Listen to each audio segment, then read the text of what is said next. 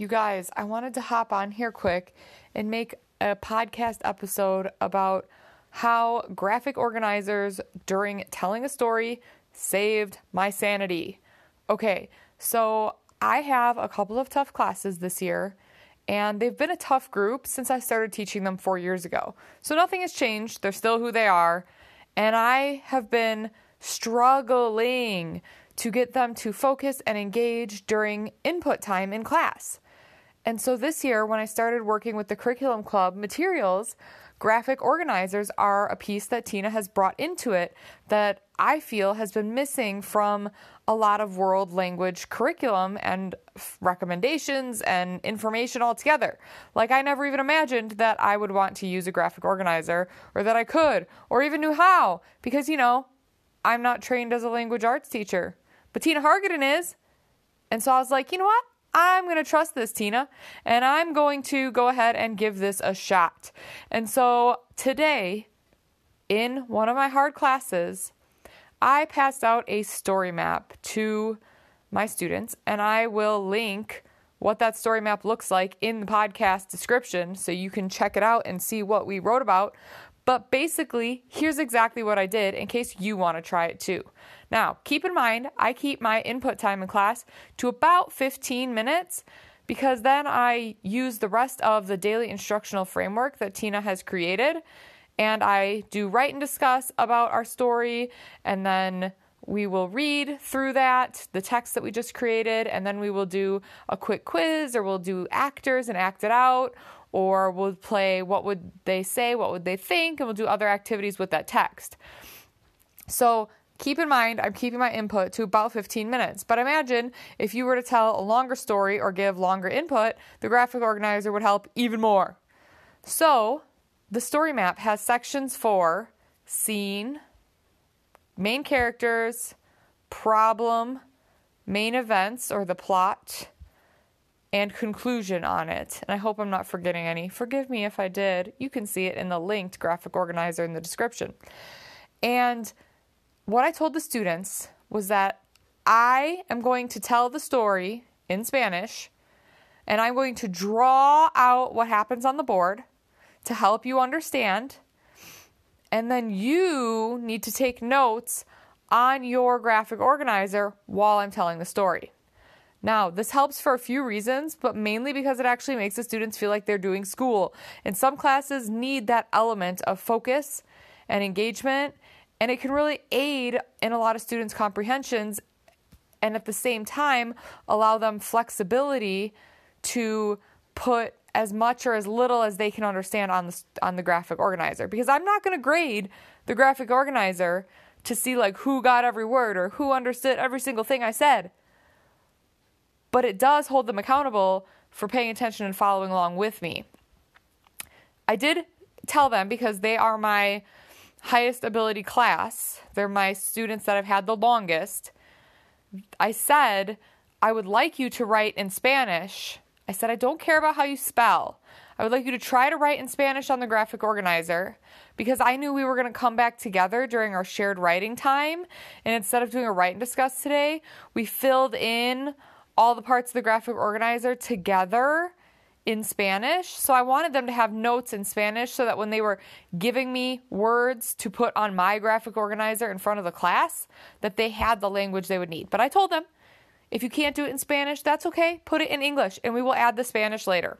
Because I really didn't want to hinder their feelings of being able to complete the task by having them feel overwhelmed that I was asking them to do something in the target language if they didn't feel confident doing that. So I told the story and I drew it out on the board, and it was a super cute story that one of my students had given me in advance. So I had the students write down stories in English on scrap pieces of paper and give them to me like a week ago so I could read through them, like stories from their personal lives, so I could read through them, and then I could choose their own stories to tell to them in class. But it's way more engaging when they know it's about one of the kids in the room. And it's even more engaging when you don't tell them who it's about until the end of the story. So it was about this girl and her family went to Disney World, I know that's a big difference, went to Disney World in Florida, and while they were there, they were riding rides, and they got off a ride, and they started walking away, and her sister and her cousin disappeared. And they freaked out. And Arleth, my student, she ran around looking for them and finally found her sister and her cousin reading a sign by the ride that they left. And they just didn't realize that the family left them. And then it was happily ever after. So this is a story that I told the students in Spanish. And I was drawing it out on the board. They were just listening and taking notes on their graphic organizer. And then I put a blank graphic organizer underneath the document camera. And we filled it out together, getting all the details in. And I said to the kids, if you wrote in English, that's fine. Write over it in Spanish or erase it or write underneath it wherever you had space. And then what was awesome, and I would highly recommend this, to elevate your kids' thinking, especially this would be great for upper levels or for classes that are ready for that extra challenge. We went through the main events of the story. So it was like, number 1, they flew to Florida. Number 2, they went to Disney World. Number 3, they rode rides. Number 4, the girls disappeared. Number 5, she went looking for the girls. Number 6, she found the girls. So that was like our main events in the story map that we filled in. I had them take 2 minutes to brainstorm with their neighbors. During each event, so all 6 of those events, talk to your neighbor and think about what Arleth might say or what she might think when these events are taking place. So some of the kids brainstormed in Spanish, some of the kids brainstormed in English. I didn't really care. It was a good moment for them to kind of take a break and listen to me talk. And then I had them all come back together and I said, for number 1, what did you come up with? And when they're going to Florida, they were like, I'm excited. And then I asked them in Spanish, does Arleth say I'm excited, or does Arleth think I'm excited? And they were like, think. So then I drew a little thought bubble on the story map and put I'm excited in the target language right next to that event, just off to the side. And I did that for all of the events. And it was super engaging and fun because the kids were like, ooh, we're adding in extra details. We're making the story more advanced and adding in that inner dialogue and that thinking and speaking really takes their ability to write up to that next level, because that's a skill that all good writers do, even if we're not as familiar with including those things or teaching kids how to do that in our world language classes. So I just wanted to come on and share how awesome it was. And the kids were engaged and following along and copying down notes with me.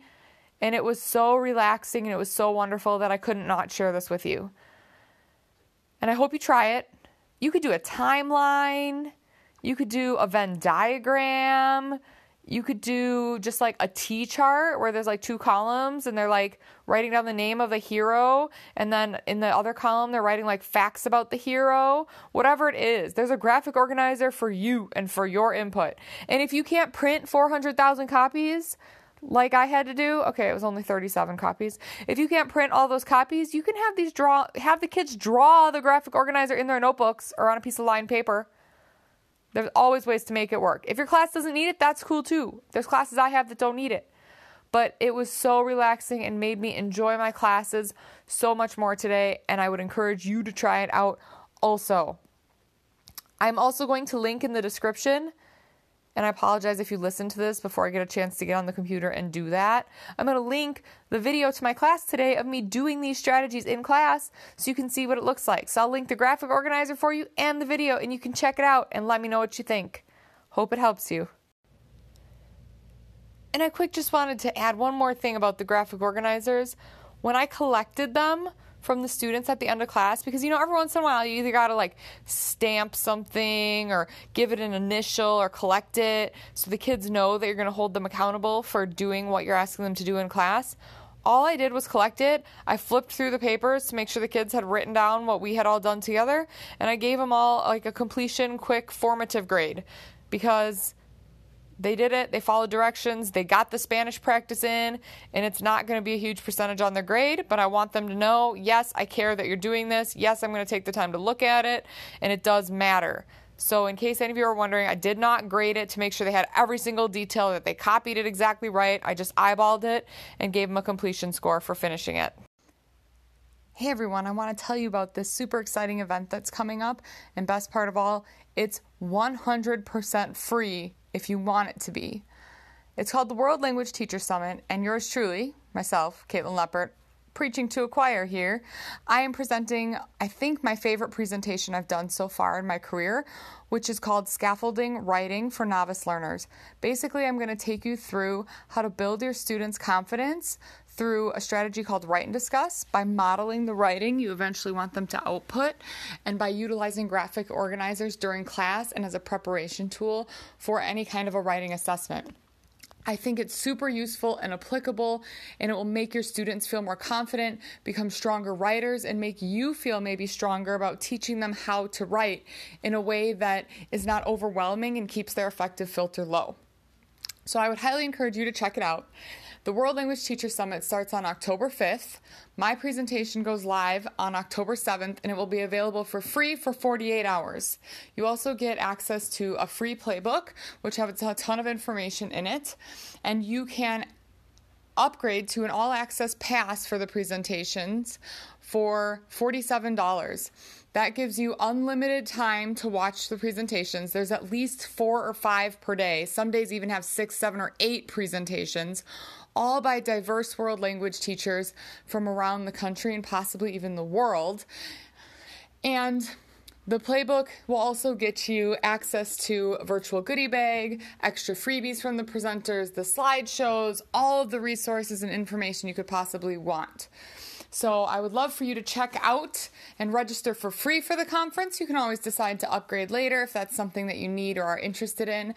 And you can find that link at linktr.ee/preaching-to-a-choir, the name of my podcast. It's also shared in my Twitter page, which is at Caitlin Leppert. It's shared on my Instagram at Preaching to a Choir, and it's on my Facebook page, Preaching to a Choir by Caitlin Leppert. I would love for you to utilize my link to sign up that shows the creators of this conference that I'm the one who sent you there. And it also will, if you decide to purchase anything, it will donate a portion of the proceeds to me for my getting you to the conference and bringing you there as a thank you. So check it out. I'd love to hear what you think after the conference is over, and I hope you enjoy this next episode.